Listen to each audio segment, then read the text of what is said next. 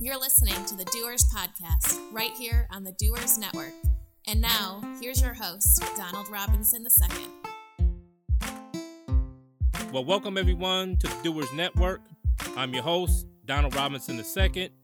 And on the line, I have Mr. Amit Rathi, a developer, world-renowned, well-rounded young man, full of energy, full of intelligence, and just has a bright spark about himself.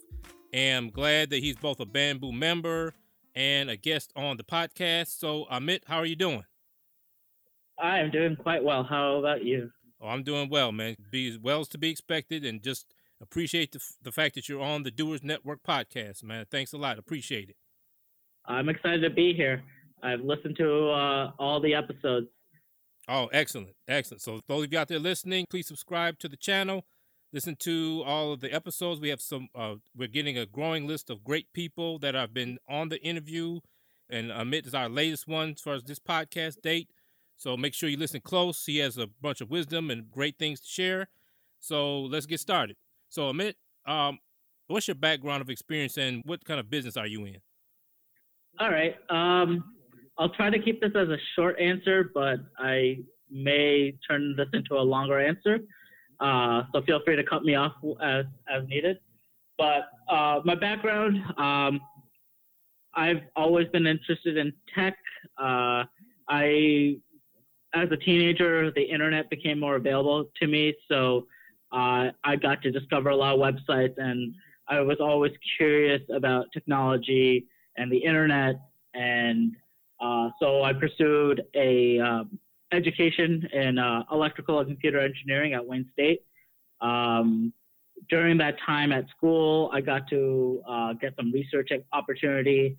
I got to work on AR before AR was actually a viable thing.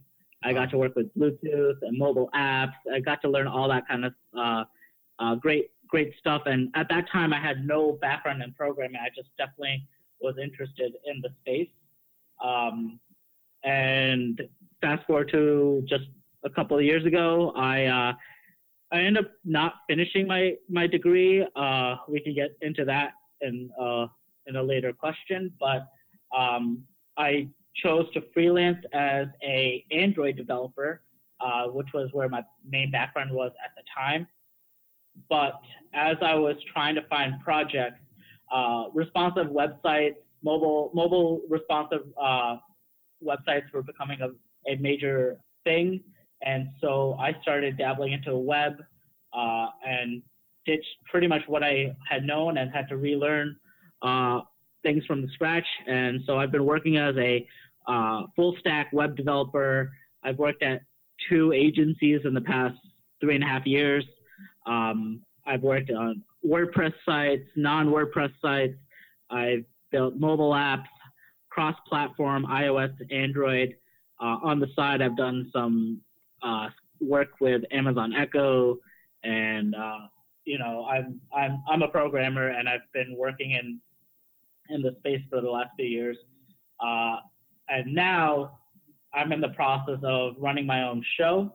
I have an LLC that I've co-founded with my brother, and it's called the Moby Dev, short for the mobile developer. And the mission is to provide 3 services: consulting, development, and mentorship.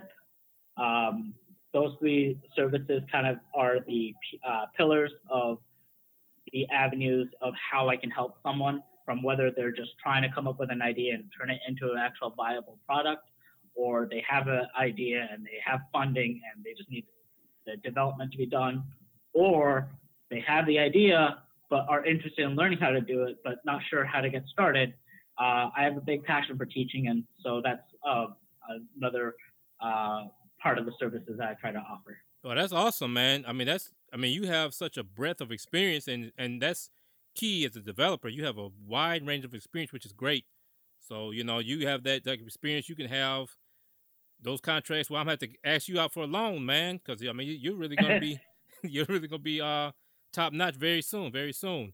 Trying to get to that point, Yeah. Oh, yeah. I know. Now, in terms of Moby Dev, what inspired you to create the LLC?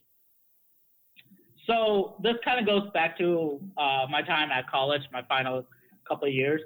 So, I wasn't the best college student. I wasn't hardworking by any means. I pursued programming classes, but I was not a programmer. I struggled with so many concepts. I wasn't very performant in school, and but fortunately, I was good with networking and talking to people, and so I landed research opportunities. So I worked in two different research labs. One of them, I got to work with medical robotics, and that's how I got introduced to AR before AR and Bluetooth were real components to mobile apps. Right. And then the other opportunity I had was actually working on Android development, where we worked with like Bluetooth, worked with like some motion sensors. That whole research experience got me to study abroad in China, where I got to study and build apps at a large scale. And after that trip, when I came back, I saw an opportunity. I saw that there's actually businesses, people are coming up with these app ideas, but they're really having trouble finding someone to build it. And I was in that place before I became a developer, before I got this opportunity. I was a guy that saw these problems, thought of ideas, but I had so much trouble trying to find someone that was passionate enough to build it.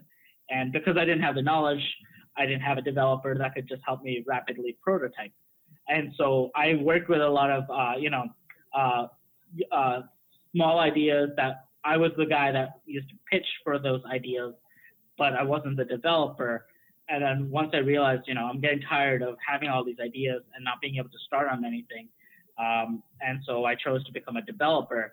And I tried to take some classes, but classes just weren't sticking for me.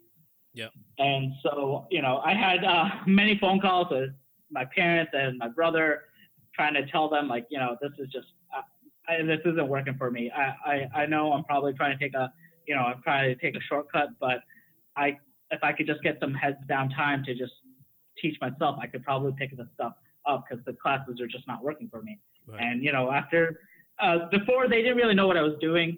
Apps still weren't getting popular at the time. This was 2012, 2013. So smartphones were becoming a mainstream thing, but not everyone had one. Right. And still apps were no one really understood what an app was. Right. And so, I felt like I was always talking like a little abstract or like alien, alien lingo to people. Sure. And so finally, as people got more smartphones, they got more familiar with what mobile apps were, and they started becoming open to the idea that, oh, wow, this is actually something.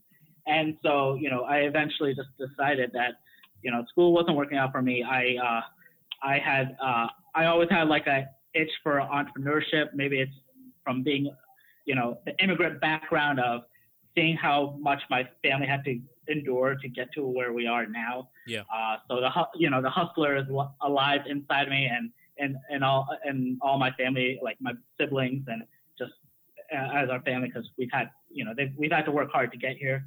Yeah. And so to me, I saw the best way to provide back was to just go for it. It was a little selfish because I know I could have tried to follow the orthodox approach to finishing the degree, try to get a job, the whole thing, but none of that just seemed to matter to me, and it wasn't clicking. I just didn't see it for me.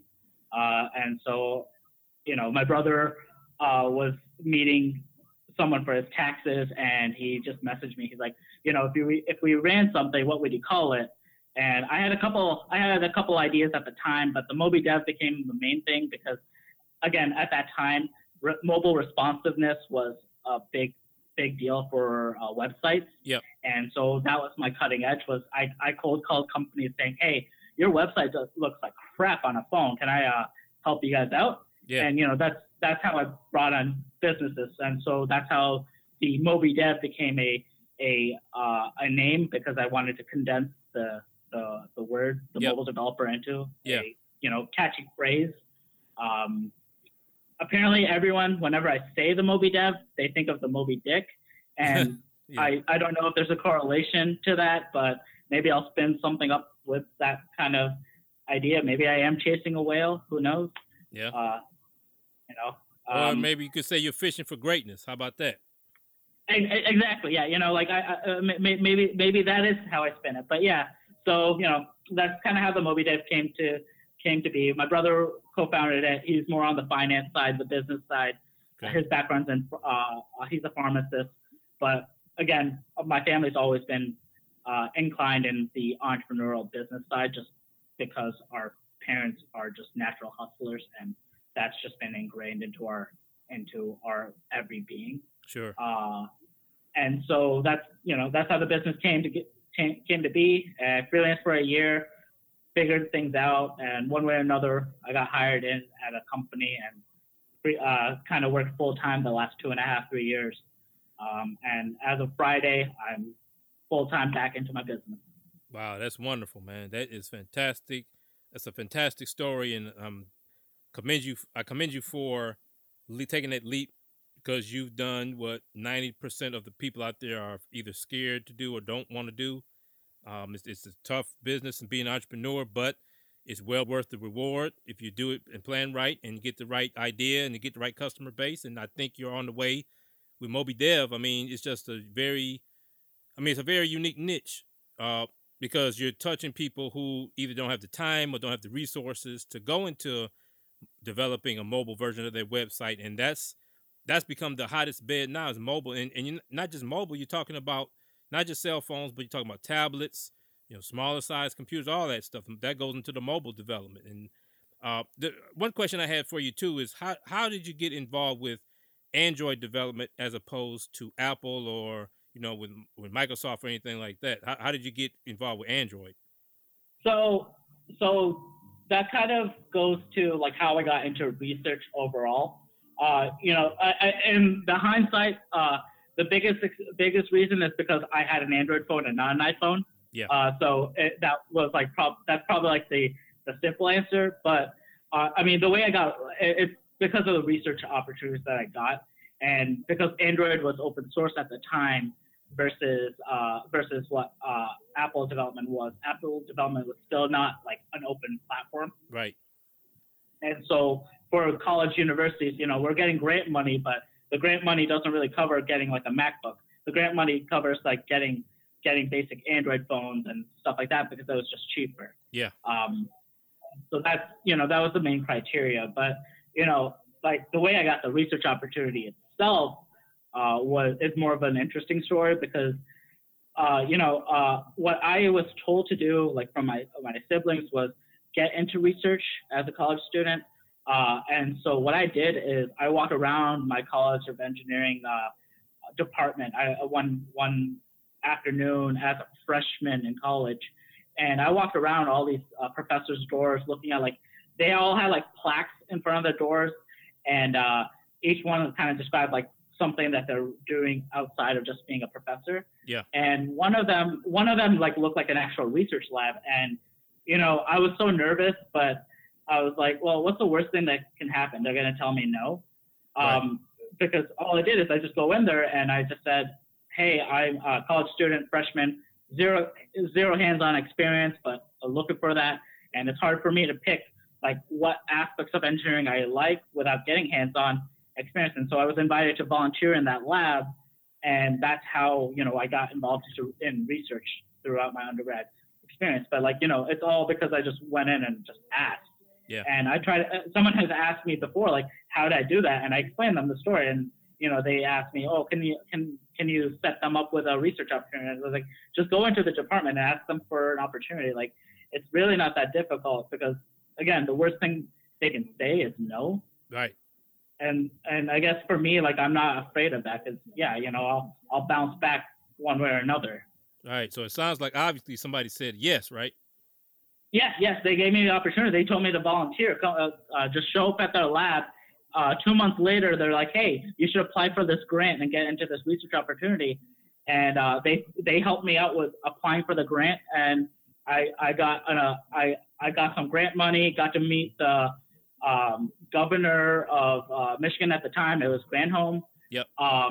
I got involved in so much and just in that process, and it's because I volunteered, but that turned into getting some actual extra funds for college.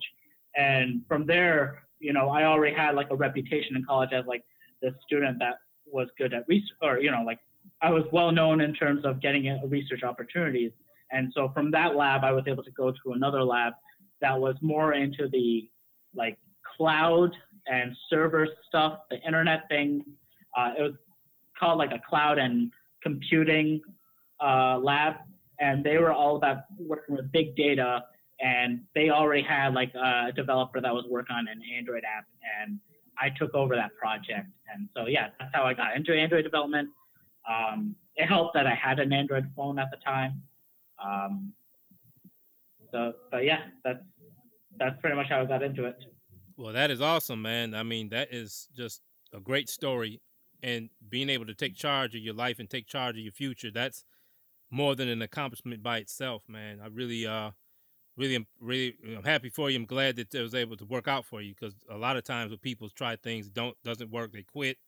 But it just sounds like you from the start had a good channel of focus and be able to create your own path in a much more, I would say, faster and more efficient manner than most. Because most entrepreneurs are like, they're trying to find their way through it.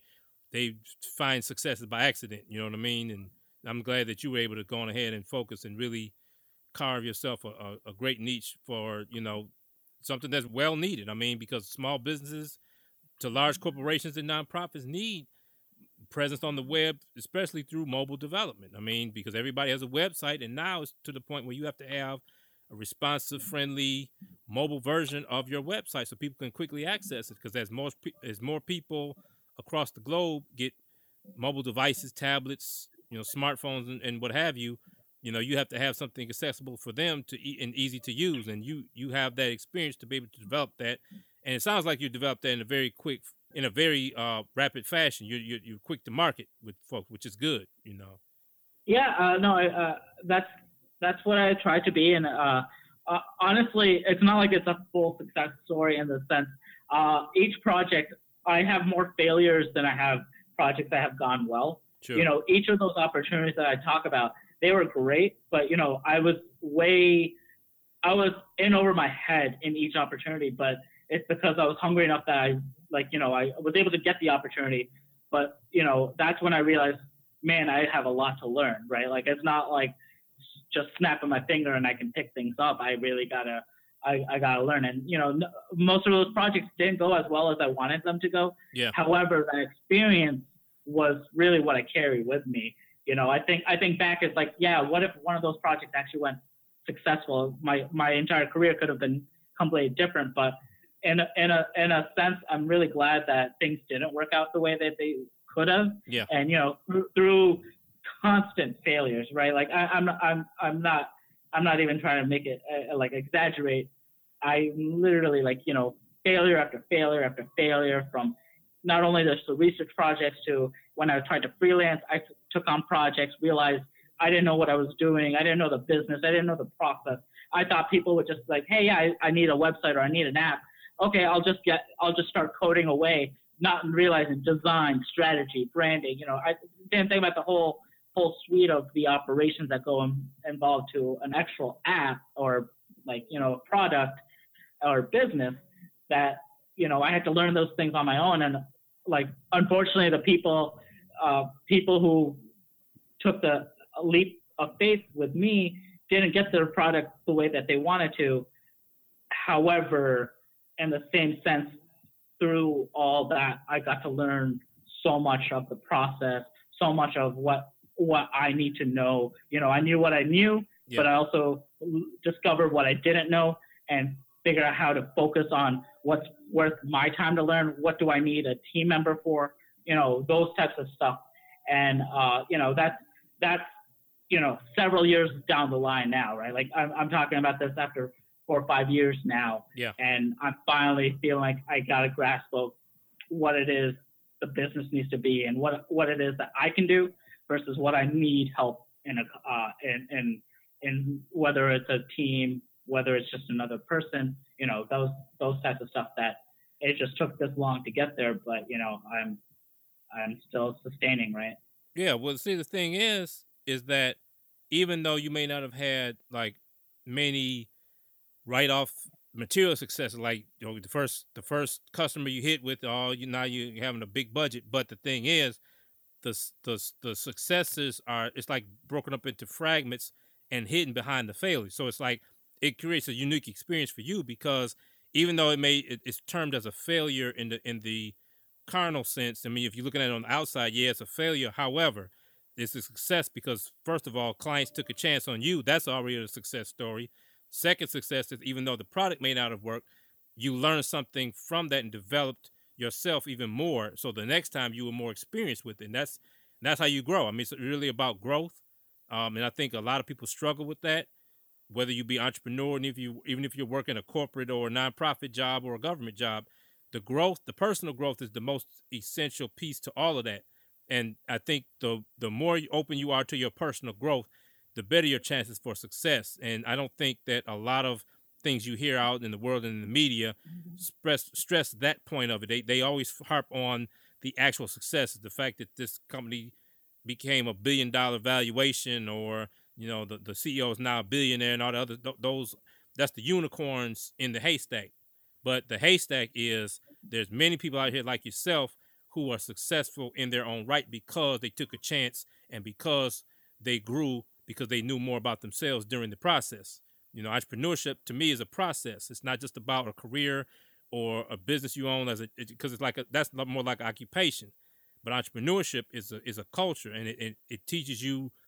It really teaches you the gut level about yourself. I mean, you have to look at your gut and say, look, either I'm going to deal with this or not. And that takes a lot of courage. You learn courage, you learn more about who you are, what you like and don't like. And that's what makes it all unique. And then being here in Detroit, in the Michigan area, we have more to prove than anybody else. And, it's more about you proving to yourself that you can get it done, and you can do something for the world to see. And, you're on that path along with several others, but your story is different from everybody else because it's you, and your business is centered around your personality and who you are. And that makes it even more poignant and more unique and more about you and your own success, because you have your own path to carve and you're walking the path. Yeah, no, I appreciate those words. That is how I would summarize these past couple of years. Yeah. I don't look back and regret anything I've made besides, yeah, sure, I wish things worked out, but at the same time, I rolled with the punches, and I've been able to grow as a developer, as an entrepreneur, and through that whole process. That like now, now that I'm trying to do this again, I've learned from so many mistakes. I've learned from the jobs that I've had and seen success stories and what worked, what didn't, and so I'm really excited to just try this again. Yeah. Oh yeah. So then, and going into that, we talked a lot bit earlier about your background and growing up. So what led you to say, I'm going to put my stake in the ground in Detroit, and I'm going to set myself down in the center, heart of all the action in Detroit, and make myself known? How did you come to make that decision?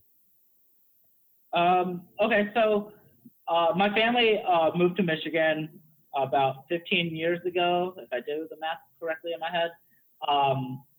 Yeah, about 15 years ago, my family traveled a lot, and we ended up in Detroit. This was as a teenager, and both my older brother and sister went to Wayne State, and during that time, you would not see this many people. There were barely any running businesses. Honestly, I had no interest in being in Detroit. I always fascinated about going to California. Yeah. As an engineer. That was the whole goal. Like, get my degree, go to California, and not look back. That was the plan. And as I was going through school, we had a lot of like career fairs, and a lot of events happen, and I got to learn that there's a lot of stuff going on in Detroit. Investments and businesses are starting to open up, and so I was interested with that. And then I ended up going to California for a little while, just to visit friends and just see what's out there. And working in that high pressure environment is interesting. It's insane. It shows you like you really got to work fast, and fast is not fast enough. But what I took from that is coming back to Detroit. We're still not up to those level, like the standards of technology over there. We're not in that high pressure environment. So I saw that there was an opportunity to take what I learned up there, or down there, I guess, and bring it to Detroit. Yeah. But in my own way, because there's still an opportunity. There's a lot of businesses that are still in a slower process.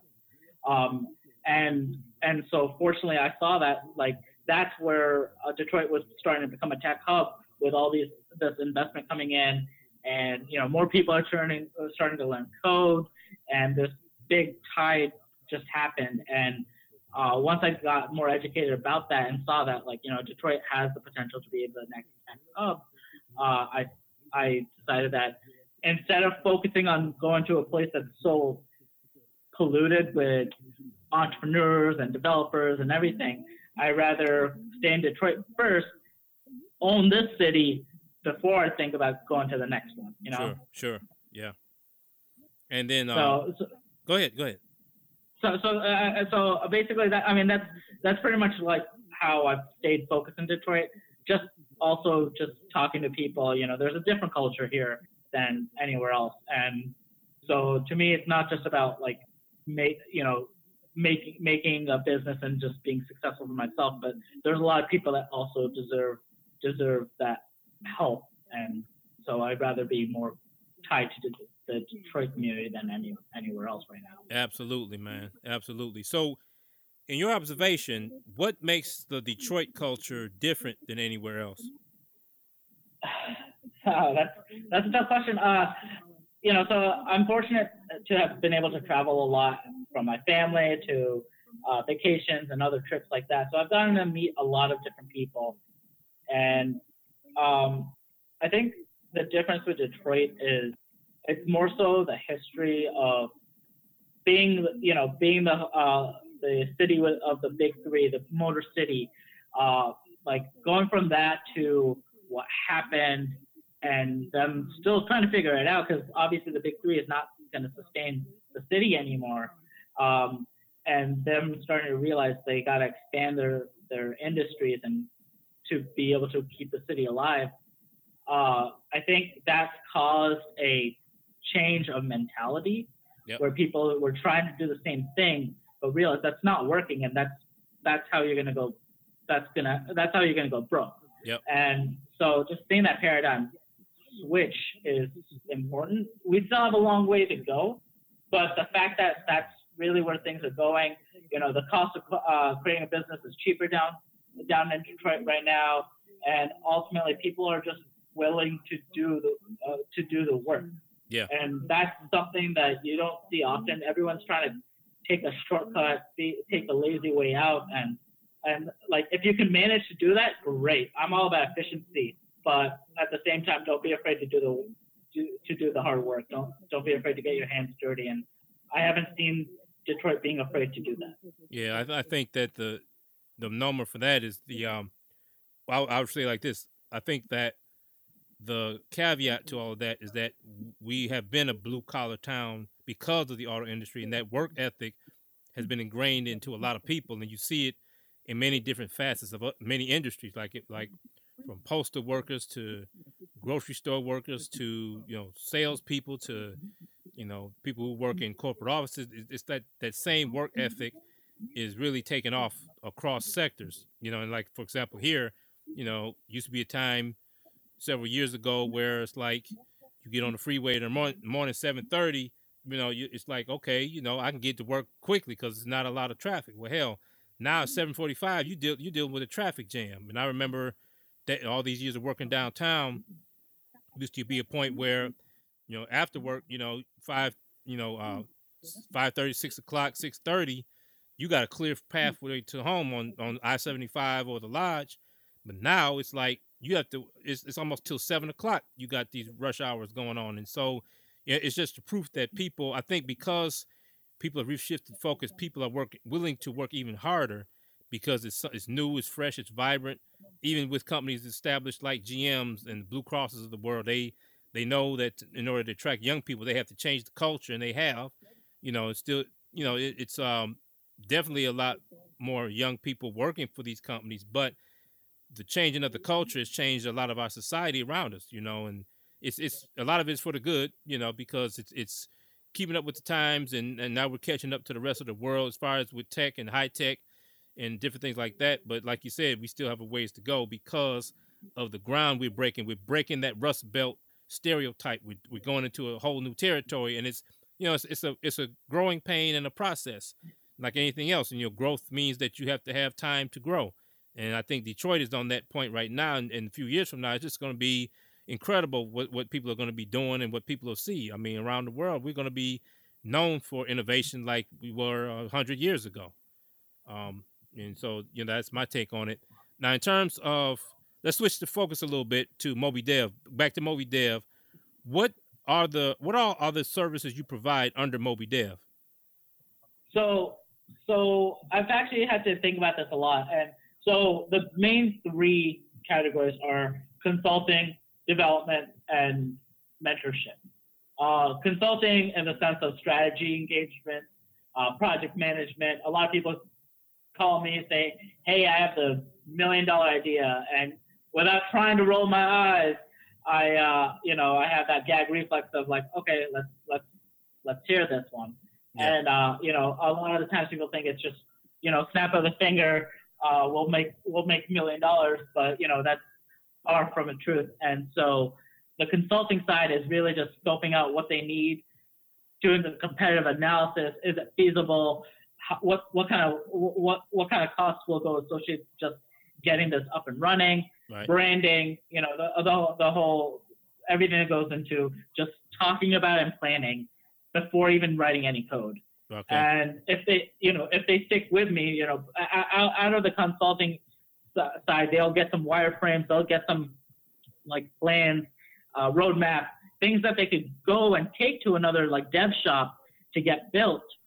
But my hope is that they would stay with me and hire me to do the actual development, which is the coding, implementation, integration, the whole construction of the application and everything that goes beyond it.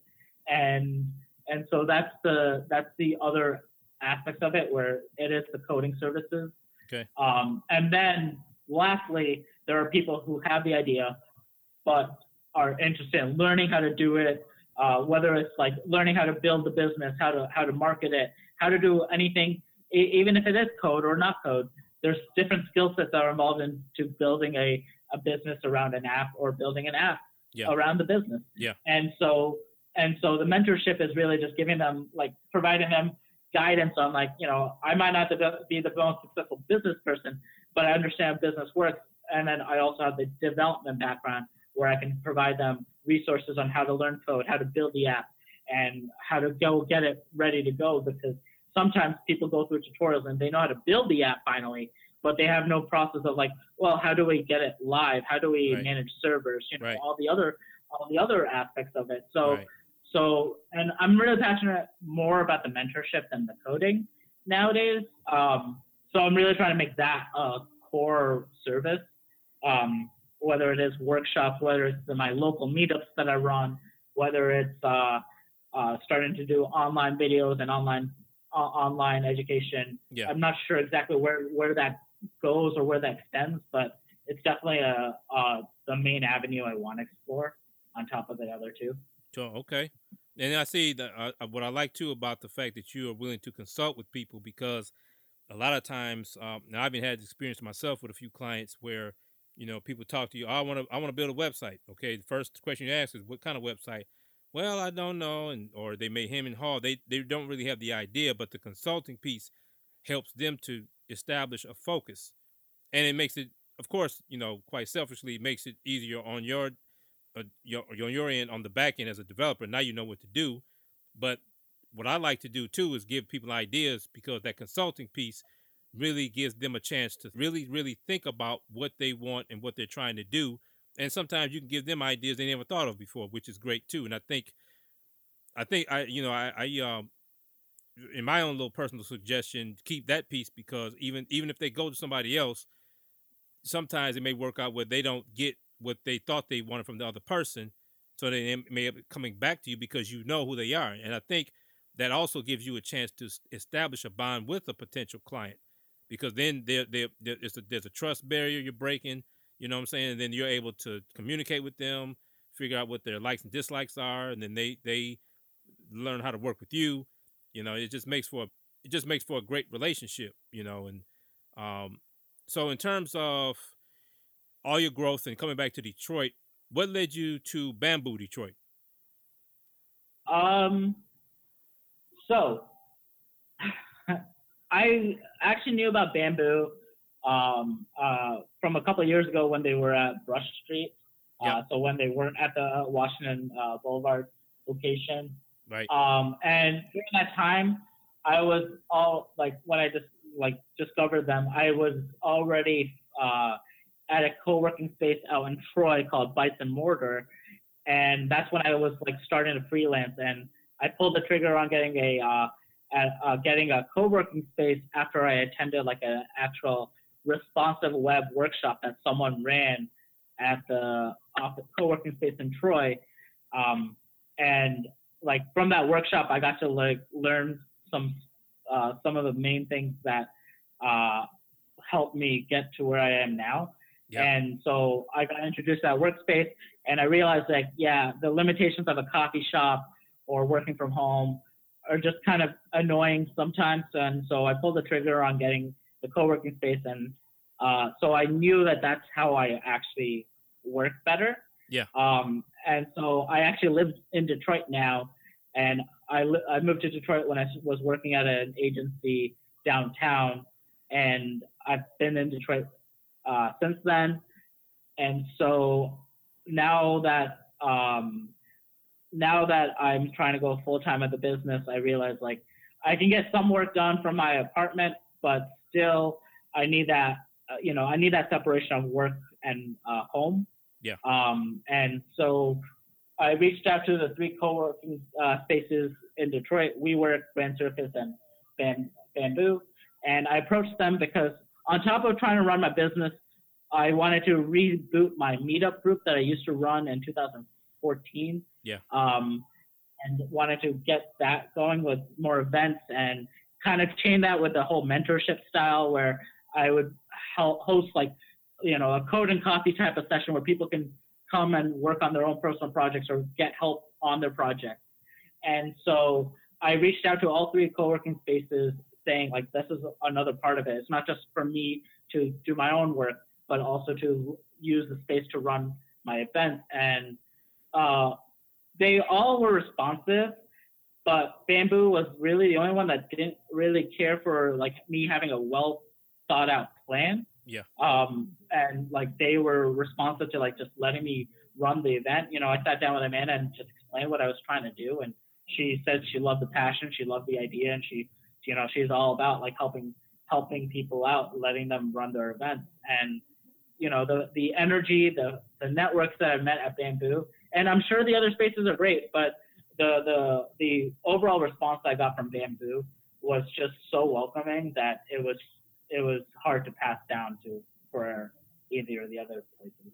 Yeah, I wholeheartedly agree with you. Amanda is great, just a wonderful, wonderful, wonderful person. She's really, a hard worker, and she cares a lot about people, and I think that's helped them grow because of, the team there, her, Mike, and the former founders.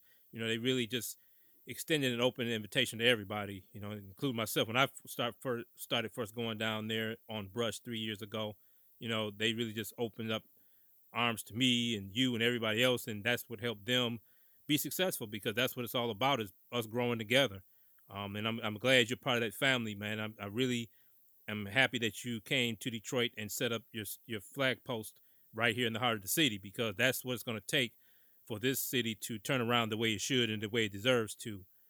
And and being involved with tech, you're helping create a whole new, really, in my opinion, a whole new industry that this area has not been used to because of the auto industry. It was great it was great and good to us for many decades. But as times change and as the tech scene has pervasively invaded every other industry around known to man, which I think is just a fascinating thing by itself. You know, the auto industry finally caught up and, like you said, finally woke up and said, okay, we got to change our strategy here. We got to open up to new stuff. And once they did that, the floodgates opened, and you just had people all over the city creating crazy spaces, crazy things, crazy inventions, just all over the place. It's just it's become a hotbed for ingenuity and innovation, and I think it's just only going to get better, man. You know, and I'm, you know, like I said, I can't say enough. I'm glad that you're part of that. Now, in terms of the tech scene itself in Detroit, what's your take on it? You know, between Detroit, the rest of the Michigan as a state, and in the Midwest, where do you think the tech scene is now, and where you think it's going to go? That's an interesting question. You know, we're in a very crazy time with the internet that, you know, no one understands. I spent the last couple of days listening to Mark Zuckerberg testify in front of the government, Congress, and you know, just answering some of these questions that these senators have, and you know, it's quite obvious that most of them don't actually understand how the internet works or how technology is working. But we're in an interesting time now where it's hard to ignore that the internet's here, and so you know, the biggest thing for me is the terminology. When I refer to myself as a mobile developer, most people will think smartphone. Yeah. And that's very true. And that's mostly my target device. However, the name is actually a play on the word of mobile in terms of like mobility, where it's like on the go. Yeah. You know, we're building software and we're working with technology to help people not just sit at desks and, you know, work from that aspect, but, you know, whether they're in their car, whether they're walking, you know, wherever they're going, they need to be able to maintain their life. And like, I speak personally, like maybe this is just my generation of being a millennial, but, you know, I can't imagine what I would do without my phone. And that's not just to say that I'm hooked on scrolling through Facebook feed and stuff, but like, you know, I have alerts, I have reminders. My Android device has the do not respond mode that goes automatically from like 9 a.m. to 6 o'clock, so I can stay like heads down. Yeah. You know, I have a lot of things that are just so, like, I've been able to automate so many of my processes from my phone. Yeah. You know, take care of tasks, network, what you have it. My phone is a very powerful device to my entire my entire lifestyle, and because of that, I think that's where I took this play on the words of mobile, in the sense of we're not just for phones. We could be for watches. We could be for the Amazon Echoes and Google Voice and sure, all the technology going on. And to me, I think that's where the tech scene is going, is voice, right? Yeah.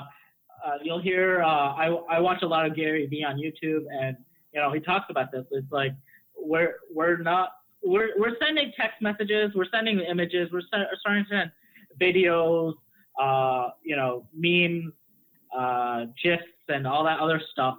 But the biggest thing that is going is voice, right? The fact that we can talk to these smart speakers, get things done from them while doing whatever we're doing, is where we're going. Yeah. We are going to have autonomous things. I don't even want to just say autonomous vehicles, but we're going to have bots, robots integrated into so much of our life.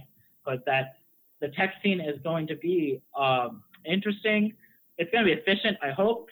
But the biggest side of it is not just working on those types of new inputs and types of data, but it's also the cybersecurity. Sure. That's going to be where Detroit really needs to invest, because I don't think building applications and stuff, like, I don't think it's going to go away, but there's obviously going to be their major players, even though there already are the major players. But I think beyond that, it's really the cybersecurity, because that's going to be the new thing, right? Like they're gonna have so much regulation that needs to be done because it's never gonna be like an absolute concrete thing. Right. And I think that's what's making this area nervous, but also opening up the opportunity for different businesses. That's why we have Duo Security that just opened up shop in Bamboo. Oh yeah.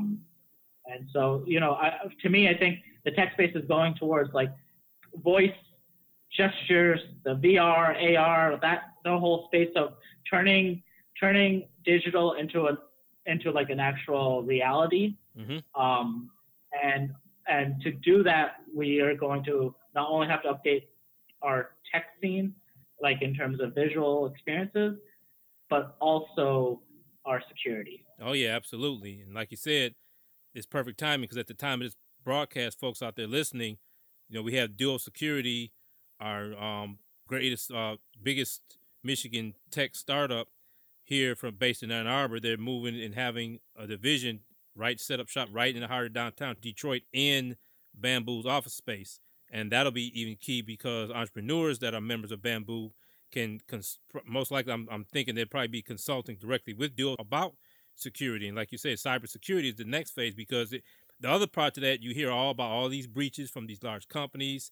I mean, whoever thought that a credit agency would have a breach? I mean, they would have it, but that massive scale, I mean, that's where you go to get your own personal information about your credit. And the fact that somebody can hack that, I mean, people can hack anything, but just the thought of it is very alarming to a lot of people. And especially, like you say, people who don't understand how the internet works, because in the internet world, folks, you still have to think of it like this. Anything that's made can be broken. So it's like, it's about whether you have the wherewithal to be a person who can grab that crazy glue and glue it back to who can glue it back the fastest. Well, that crazy glue in many ways is cybersecurity. How fast can you repair what's been broken? And then with Duo Security, they for those of you out there that are not in Michigan or in Detroit who don't know what Duo Security is doing, they're doing a lot of cybersecurity, and they're so far the largest Michigan-based tech that has, they're the first Michigan-based tech that has the largest amount of venture capital funding under their belt already. And they're, they also have $1 billion valuation under their belt. So, and they're just going to keep growing because the need is there. And then in terms of non-tech entrepreneurs, even in the tech industry, where do you see the Detroit entrepreneurship scene going on in the future? That's kind of tough. I guess mostly because I only see it, and I kind of have like a tunnel vision of tech and then just not tech. Yeah. But I try to think of what non-tech actually looks like to me. Yeah. Think about that.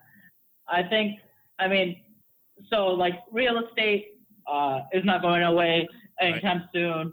Car ownership is not going away. Right. But the concept of ownership is, we're in this whole sharing economy. Yeah. And so social entrepreneurship is the big thing. People just helping others. Whether you have a trade skill and you're not just trying to, you're not trying to nickel and dime somebody, but you're actually genuinely trying to help them with a skill set or service that you can provide in exchange for something that they can do. Right. And I think we're kind of going back to that kind of mentality of that's how the world is supposed to be working. Like, we need to be able to work with each other instead of this constant competition of we got to be the best and we'll do everything we can to be number one. Sure. And the big three is a good example of like those companies need to start working together because they've realized, there's multiple car manufacturing companies popping up in like different countries. Yeah. So, making a car is not revolutionary, but they're starting to, integrate the computers into cars, and they're starting to invest in the ride-sharing technologies and realize like transit is not going anywhere soon. But I don't think people are going to be owning cars as much as they have been before. Like, it was about owning a house, owning a car, all that stuff. And now that those things, I don't think were going the same way. I remember at my last company that I worked for, my boss, like he just got married, and instead of getting a house, which is what they were looking at, they ended up going for a condo because that the lot that was supposed to be under construction, they decided to change from building houses to condos, and it's because people want to buy that stuff. They don't really want to maintain a whole house. Right. They want someone to shovel the snow, mow their lawn, all that other stuff, and they just want a place to just live. And so that's, to me, that's kind of the turning point. Yeah. Is owning these things isn't the goal anymore. People are all about minimalizing and just becoming more digital nomads and that kind of approach.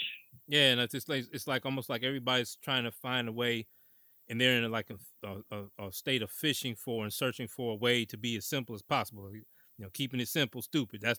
Seems like that's a lot of people have that moniker now. So, which is good, because the basics of life are important, and the simpler life you live, probably the happier you may be in most cases. But you're right, we're going back to basics, and I think that's very, very key.